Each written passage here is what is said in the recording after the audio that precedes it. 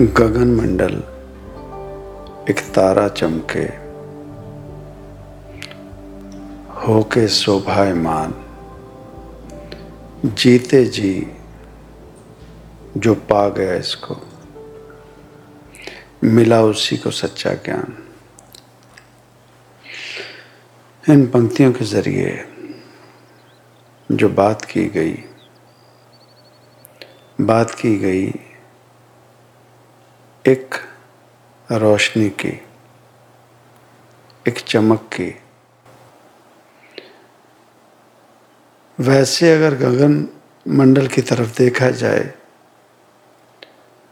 तो अंधेरा है, खामोशी है और कुछ नजर नहीं आता। पर उसी आकाश में, गगन में जब गहराई से देखते हैं तो वो जो सितारे हमें नजर आते हैं, वो जो एक किसी चुनरी पर सितारे लगाए होते हैं, उसी ढंग से वो भी ऐसे लगते हैं जैसे कोई चुनरी है, उस पर वो सितारे लगे हैं और जो हमें एक सुकून देते हैं। उसी अंधेरी काली रात में, उस अंधेरे गगन मंडल में जो एक तारा हमें अच्छा लगता है, रोशनी दिखाता है, वैसे ही ये जो हमारा इंसानी शरीर मिला है, इस शरीर में भी वो जो डॉक्टर हैं, इस शरीर के भीतर उन्होंने वो देखा जो उनकी आंखें देख सकती थी,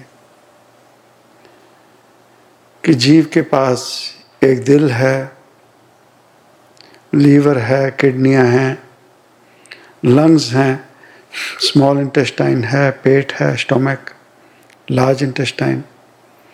ये वो चीज़ें हैं जो डॉक्टर ने अपने ज्ञान से, अपनी पढ़ाई से देखा, जाना और भीतर क्या है शरीर के पता लग गया।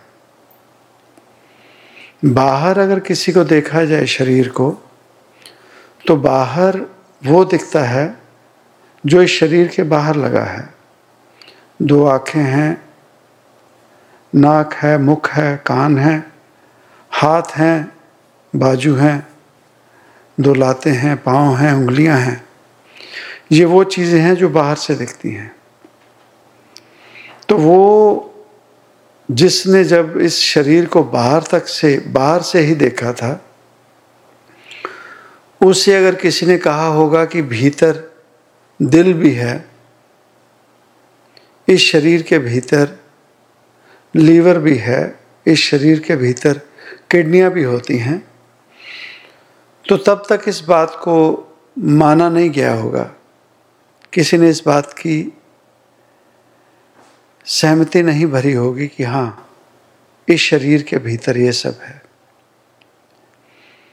तो कभी ना कभी किसी जीव ने इस शरीर के भीतर जाने की हिम्मत की, इस शरीर के भीतर जाकर इस शरीर को खोजने की कोशिश की और उस खोजने में उसे वो पता लगा जो हम आज भीतर शरीर के जानते हैं, देखते हैं, और उस चीज़ को मान लिया। कारण अब मेडिकल इतना ज़्यादा एडवांस हो गया है और इस चीज़ को मान्यता मिल गई है कि एक शरीर में एक ही दिल होता है, एक ही दिमाग होता है, भीतर दो लंग्स हैं, दो किडनियां हैं। ये सब मान्यता मिल गई और जीवों ने यकीन कर लिया। अब दिमाग एक है, कहा जाता था कि दिमाग एक है और उसके कहने पर यह शरीर चलता है। अब जैसे जैसे और पढ़ाई बढ़नी शुरू हुई और पता लगने पर पता लगा कि ये जो हमारा पेट है, जिसके ज़रिए हम अपना जो भी खाना खाते हैं, जिसके ज़रिए हम पचाते हैं, ये जो पेट है, अलग अलग डिपार्टमेंट्स हैं। अब कहने में आया है कि आधा दिमाग वो जो सर में हमारे जो दिमाग हम कहते हैं संपूर्ण है, पता लगा कि ये जो दिमाग है ये आधा है।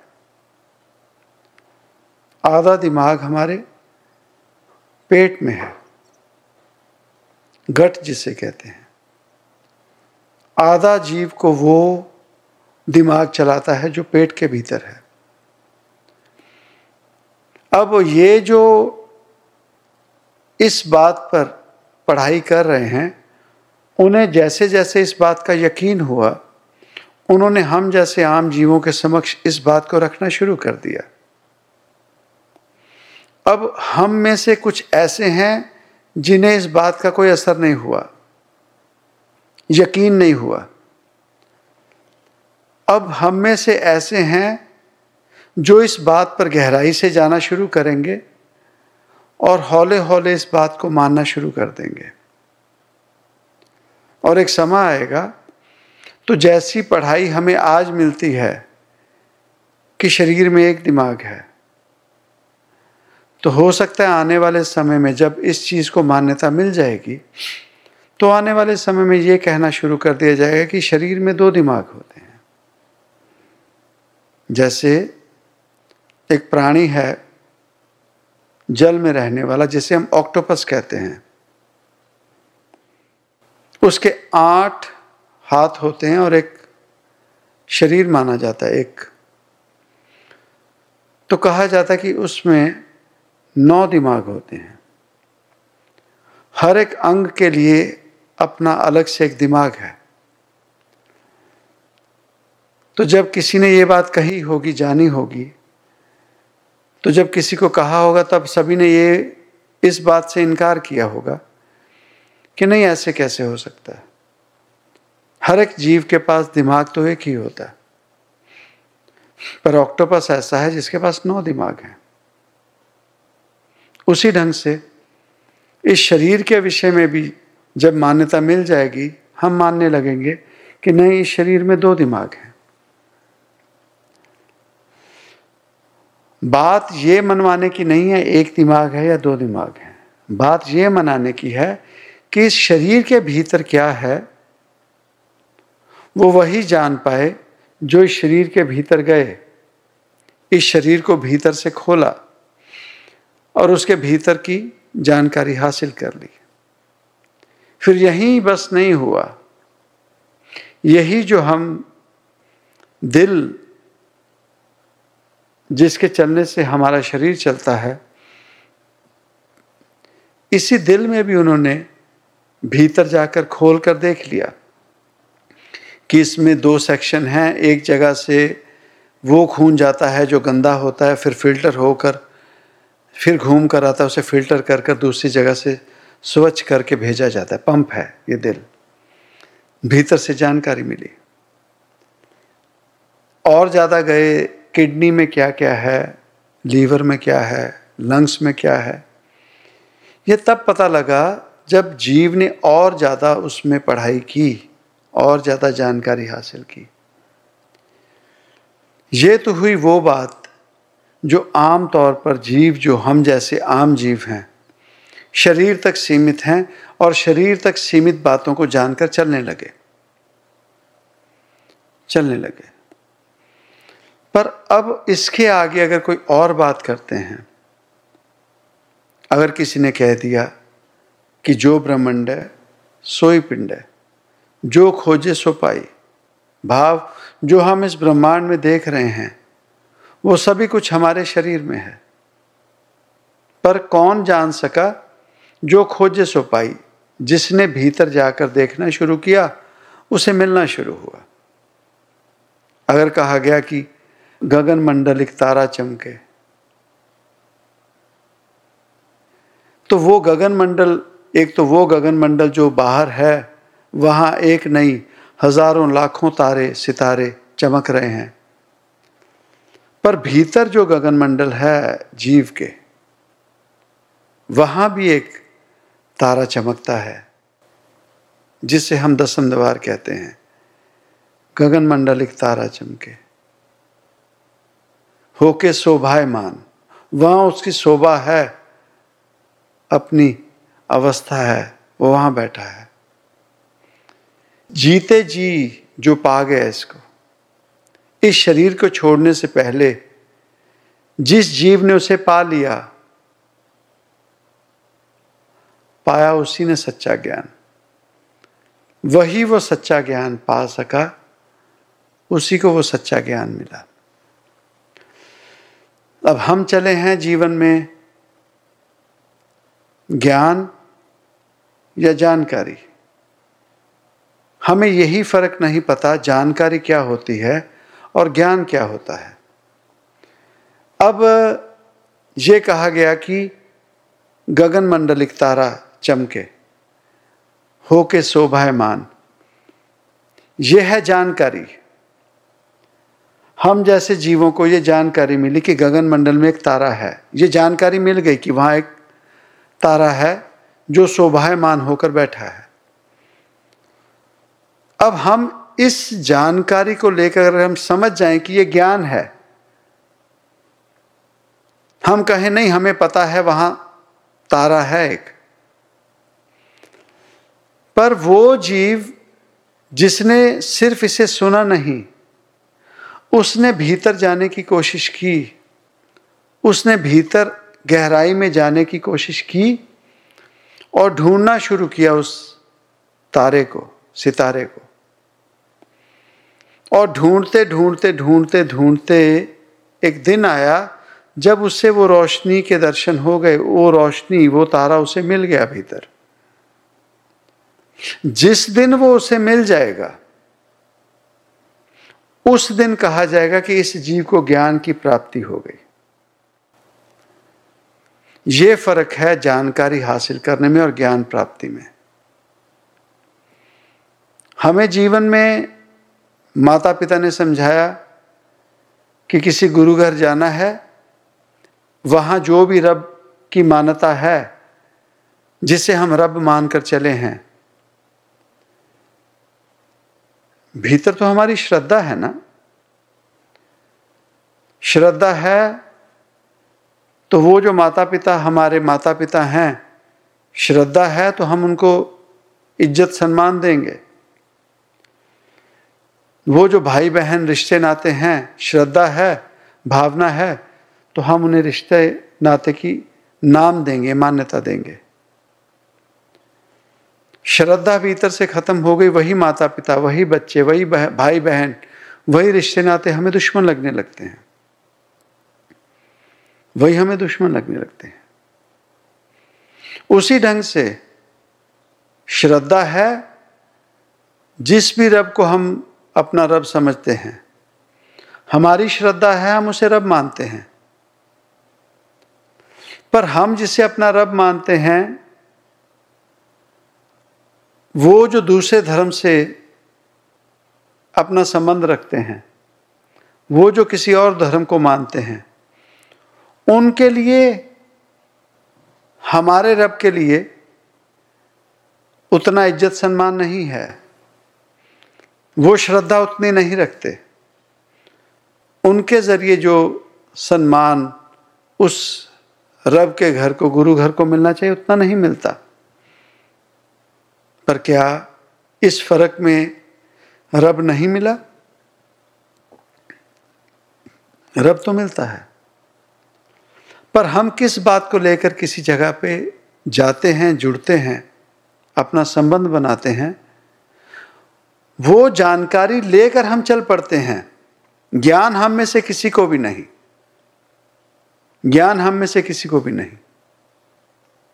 जब गुरबाणी ने समझा दिया हमें कि घर सुख वस्या बाहर सुख पाया, भाव इस तन के भीतर, इस शरीर के भीतर अगर हमारे सुख है तो हमें बाहर भी सुख मिलता है। इस शरीर के भीतर अगर घृणा है, पाप है, द्वेष है, नफरत है, तो बाहर भी हमें वही मिलता है। अब कहा जाता है जी दुनिया उस कगार पर पहुंच गई जहां की महायुद्ध, विश्व युद्ध हो सकता है, तीसरा। अब वो कैसे होगा? अब कहते हैं ना कि रशिया ने अटैक कर दिया यूक्रेन पे। हम तो वो देख रहे हैं रशिया पे जो अटैक हमें खबरों में बताया जाता है, पर हमें यह नहीं पता कि वो अटैक अभी नहीं हुआ। वो पहला अटैक हुआ था उस रशिया के राष्ट्रपति पुतिन के भीतर। पहले हलचल उसके भीतर उत्पन्न हुई, पैदा हुई, बाहर हलचल नहीं थी। पहले उसने अपने भीतर उस यूक्रेन पे दावा बोला, उस यूक्रेन पर उसने पहले भीतर अटैक किया। भीतर लड़ाई चल रही थी। एक जीव ने जब भीतर का जो युद्ध था उससे नहीं सहा गया, उसने बाहर रख दिया। एक जीव ने। ये है हमारे भीतर का युद्ध, ये है हमारे जीवन की परेशानियां, ये है हमारे जीवन के, परिवार के, रिश्ते नातों के युद्ध। बाहर तो अंत में आता है, भीतर वो पता नहीं कब से चल रहा होता है। तो आज हम अगर कहें कि इस विश्व में शांति आ जाए, चलो हम प्रार्थना करते हैं विश्व युद्ध ना हो, शांति हो जाए। वो शांति कैसे होगी? महज प्रार्थना करने से? तो प्रार्थना, देखिए ना, आज से 25 साल पहले जितने गुरु घर, रब के घर थे दुनिया भर में, आज से 50 साल पहले जितने रब के घर दुनिया में थे, उससे आज मौजूदा समय में रब के घर कम हुए कि ज्यादा हुए? कम तो नहीं हुए, बड़े हैं, ज्यादा हुए हैं। उसके बावजूद हम जैसे जीवों की रब से दूरी हो गई, हमारे जीवन नरक हो गए, हमारे जीवन में उन्नति नहीं हुई, प्रेम रस नहीं जागा, एक दूसरे के लिए नफरत हुई। तो ये नफरत अगर गुरु घरों से, रब के घरों से कम होनी थी, तो फिर कम क्यों नहीं हुई और ज्यादा क्यों बढ़ गई? इसका मतलब यह है कि वस्तु कहीं, ढूंढे कहीं, रोग कोई और है, हम इलाज कोई और बनाते जा रहे हैं। हमें मूल समझ नहीं आया, हमें मूल समझ नहीं आया। हम बाहर की लड़ाई को रोकने के लिए बातें करते रहे, हमने भीतर की लड़ाई को कभी भी रोकने की बात नहीं की, जानने की कोशिश नहीं की। बस जानकारी हासिल की किसी धर्म के बारे में, रब के बारे में, उस पर हमने प्रैक्टिस नहीं की, उसे जानने के लिए मेहनत नहीं की। वो जो यहां जानकारी मिल सकती थी उसे बढ़ाया और दुनियादारी में, जीवन में और ज्यादा नरक बना लिया, और ज्यादा नीचे गिर गए, और ज्यादा नीचे गिर गए। और ये क्यों गिरे? ज्यादा से ज्यादा, ज्यादा से ज्यादा, ज्यादा से ज्यादा जानकारी हासिल करने के चक्करों में। कंप्यूटर है, मेमोरी बोर्ड है, उस पे अनवांटेड लोड करते जा रहे हैं इंफॉर्मेशन। अब कंप्यूटर स्लो हो गया, कंप्यूटर स्लो हो गया और काम अच्छे से नहीं कर रहा। वही हमने इस कंप्यूटर का किया, जानकारी हासिल इकट्ठी की, और जानकारी और जानकारी और जानकारी। एक समय तक हमें सिर्फ इतना पता होता था, महाभारत के दौरान द्वापर युग के समय कृष्ण थे, एक उनकी राधा थी, उनकी गोपियां थी। महाभारत के दौरान कौरव थे, पांडव थे।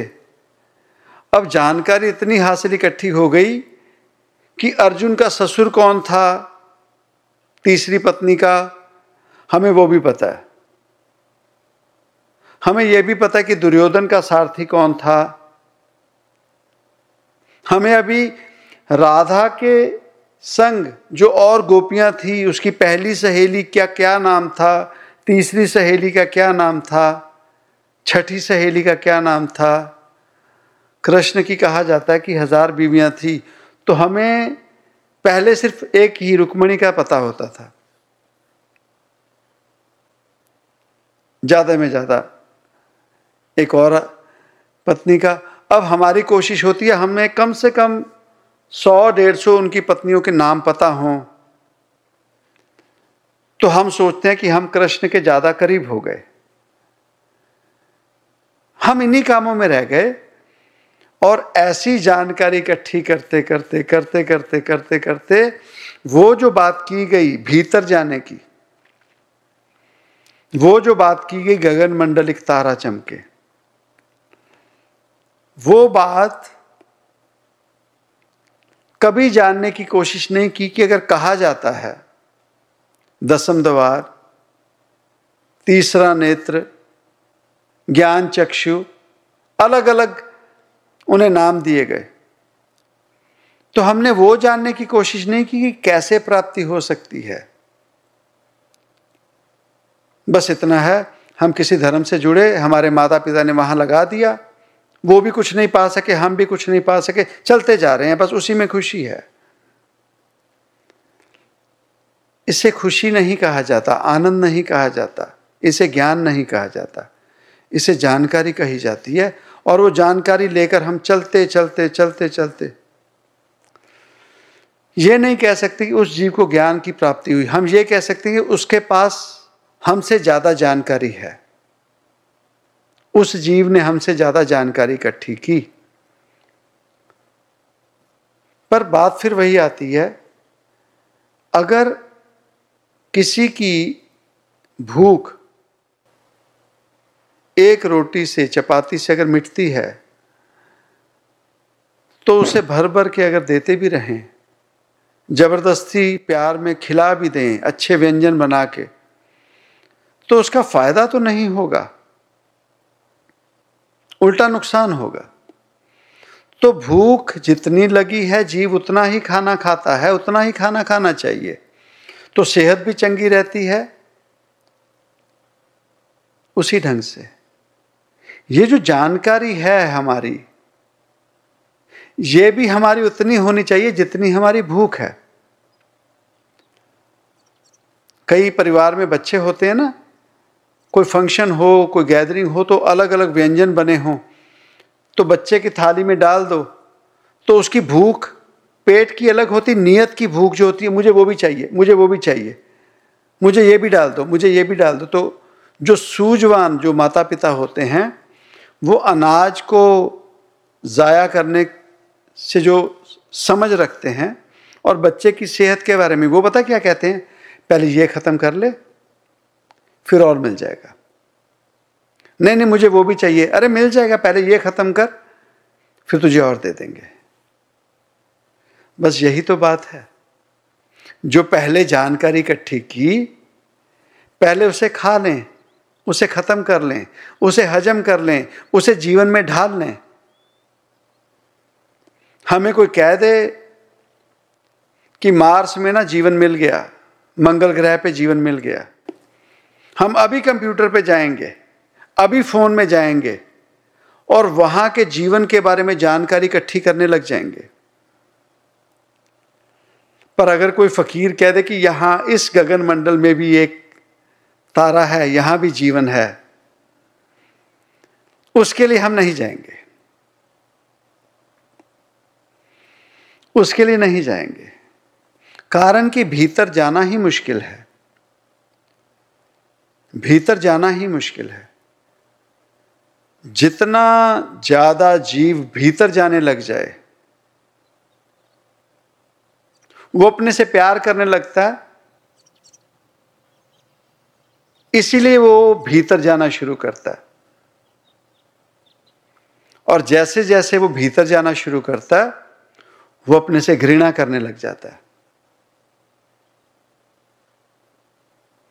और जो जीव अपने आप से नफरत करता है,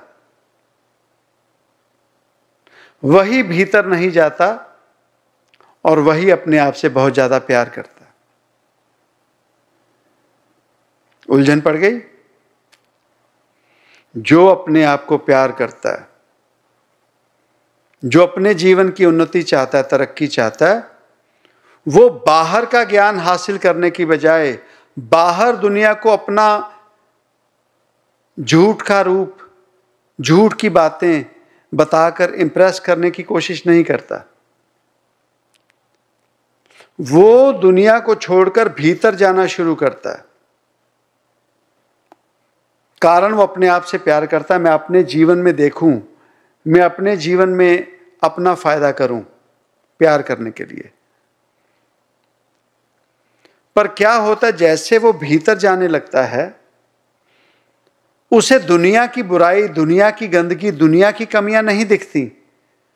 उसे हर बात में अपने अंदर की गंदगी, अपने भीतर की कमियां, अपने भीतर की बुराई दिखती है।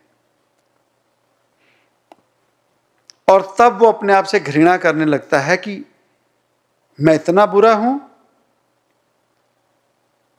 मैं इतना बुरा हूं, मेरे इतने बुरे कर्म। वो जो दूसरों पर इल्जाम लगाता था, वो जो दूसरों को बुरा कहता था, वो अपने आप को कहने लगता है। वो अपने भीतर उन कमियों को ढूंढता, अपने आप से नाराज होता है। पर वो जो अपनी कमी दिख गई, वो सिर्फ और सिर्फ जानकारी मिली, ज्ञान अभी भी नहीं मिला। महज घृणा करने से फायदा नहीं होगा। अब उस कमी को सुधारने के लिए जीव अपने भीतर लड़े, और जब उस कमी को जीत जाता है, वो है सच्चाई में अपने भीतर की तरक्की, उन्नति, और अपने भीतर से उस घृणा के बाद अपने आप को प्यार, अपने भीतर का आनंद। और दूसरी तरफ हम जैसे आम जीव क्या करते हैं? अपने भीतर नहीं जाएंगे, अपने भीतर की कमी नहीं देखेंगे। हम बाहर जो हमारे समक्ष जीव है, हम सिर्फ और सिर्फ उसी की कमी देखेंगे, अपने आप को बेहतर बताएंगे, अपने आप को अच्छा समझेंगे और समझाएंगे। तो सच में हम अपने आप से धोखा कर रहे हैं, अपने आप से नफरत कर रहे हैं। इसीलिए हम अपने आप को सुधार नहीं रहे। इसीलिए अपना बच्चा कोई गलती करे, अपने बच्चे में कोई कमी हो, तो माता पिता प्यार से समझाएंगे। वो ना भी माने, मिन्नत मनाते रहेंगे। कारण अपना है, उसका बेहतरी सोचेंगे, उसका बेहतरी हो। गैर का बच्चा हो, आर परिवार का रिश्ते नाते में कोई हो, हम ना जानते हैं उस बच्चे को, वो गलत करता भी होगा तो हम उसे रोकेंगे नहीं, कहेंगे कर कर। यही काम हम अपने आप से करते हैं। जब तक हम अपने आप को अपना नहीं समझते, हम अपने आप को सुधारने की कोशिश नहीं करते। हम कहते हैं और कर, और कर। और जब सच्चाई का आभास होता है कि नहीं, जब कोई कृपा हो जाती है, जब कोई सत्संग, किसी फकीर, कोई संत जन महापुरुष की कृपा हो गई, जीव को चोट लगी और वो बाहर की दुनिया से कुछ समय निकालकर भीतर जाने लगता है। और भीतर जाते ही, जैसे पहले समझाया गया कि किसी बर्तन में अगर कोई कचरा है, गंदगी है, तो उसे स्वच्छ पानी के नीचे अगर बर्तन को डालें तो जैसे जैसे वो स्वच्छ पानी उस बर्तन में जाता है तो उस बर्तन के भीतर की गंदगी बाहर निकलने लगती है। और सबसे पहले वो गंदगी निकलती है जो सबसे हल्की होती है।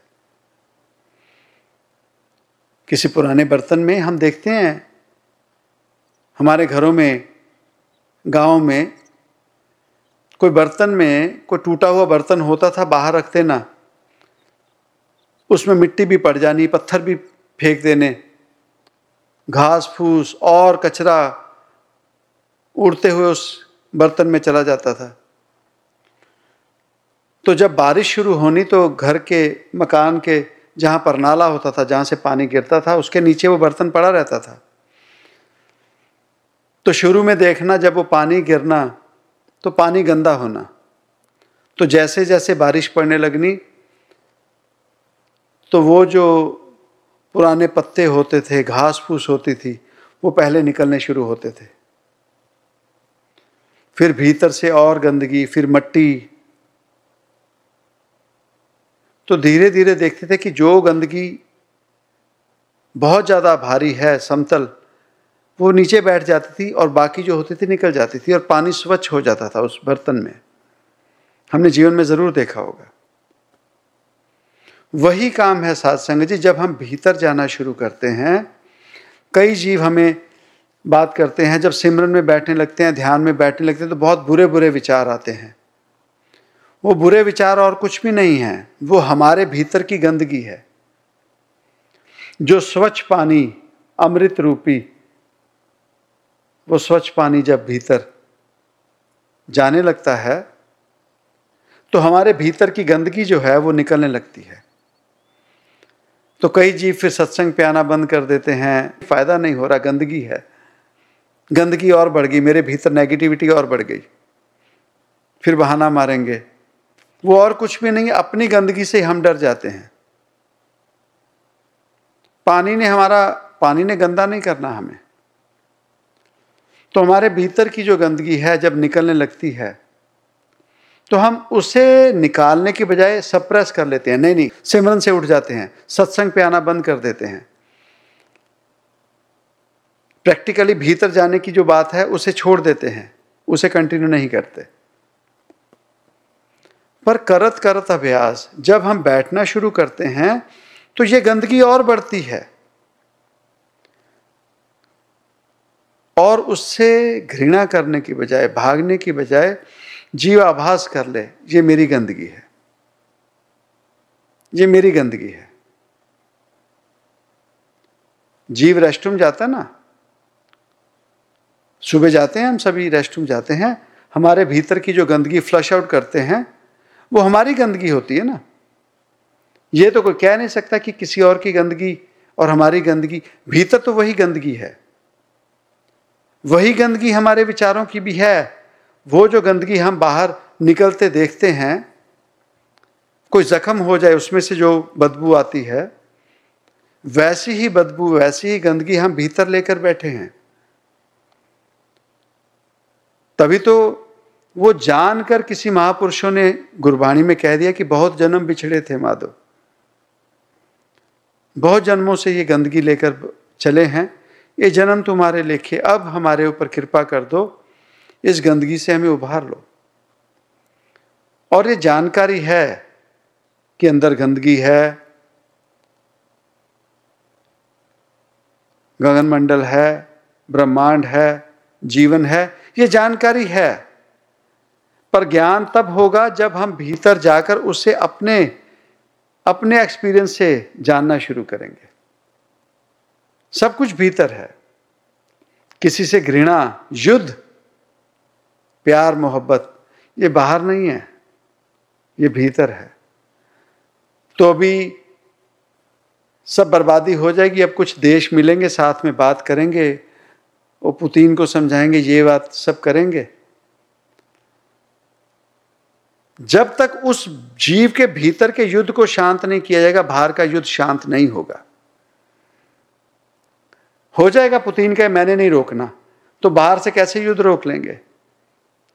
भाव उसके भीतर का युद्ध नहीं खत्म हुआ। तो ये सब हमारे भीतर है। इसीलिए कहा गया घर सुख वस्या बाहर सुख पाया। और वो घर साथ संगत जी बाहरी जानकारी हासिल करके किसी का फायदा नहीं होगा। अपने आप में वही एक बात लेके चले हैं जी, नहीं नहीं, जानकारी की बात ना करें। हमें क्या मिल गया? कोई किसी धर्म से जुड़ा है, किसी गुरुघर से जुड़ा है, 40 साल, 50 साल, 60 साल, 70 साल, इन चीजों से फायदा, वो असल में सच का ज्ञान मिल गया क्या? हमें वो भीतर की प्राप्ति हो गई? वो रोशनी, वो सच्चाई मिल गई? कैसे मिलेगी? भीतर जाने की आदत ही नहीं है। भीतर जाने की आदत है, किसी को पूछ लो, कह दो किसी को कि सुमिरन कर, नहीं मैं फलां पाठ करता हूं, मैं फलां पूजा करता हूं। उस फलां पाठ पूजा से भीतर हम नहीं जा सके। इसी वजह से पिछले 50 साल में, 25 सालों में, 10 सालों में जितने ज्यादा धर्मस्थल बन गए, इसी वजह से रब नहीं बढ़ा भीतर, या इस ब्रह्मांड में रब बढ़ा नहीं, रब कम हुआ। रोग कोई और है, रोग कोई और है। भीतर जाने की प्रणाली, भीतर जाने की कोशिश, भीतर जाकर सच्चाई की प्राप्ति ही सच है। अपनी कमियां जीव ढूंढने लग जाए, आर परिवार में, अपने परिवार में शुरू कर दे। पहले जो आज तक दूसरे पे इल्जाम लगाता था, वो पहले भीतर जाए, अवस्था समझे, घर में कोई सिचुएशन हो गई है, वो क्यों हुई, बैठकर सोचे और उसमें अपना रोल सोचे, मेरी क्या कमी है। घर में सुख शांति हो जाएगी। आर परिवार में देखे, फिर गली मोहल्ले में देखे, रिश्ते नातों में देखे, तो यही तो है शांति, स्वर्ग, प्रेम भावना, सच्चाई जो हमारे भीतर होनी चाहिए। हम देखें ना, जितने ज्यादा धार्मिक अपने आप को मानने लगे, उतने ज्यादा हमने नर्क कर लिया, उतनी ज्यादा हमारी जीवों से दूरी हो गई, उतना ज्यादा हमारा दूसरों के लिए श्रद्धा, प्यार, दया भावना उतनी ज्यादा हमारी कम हो गई।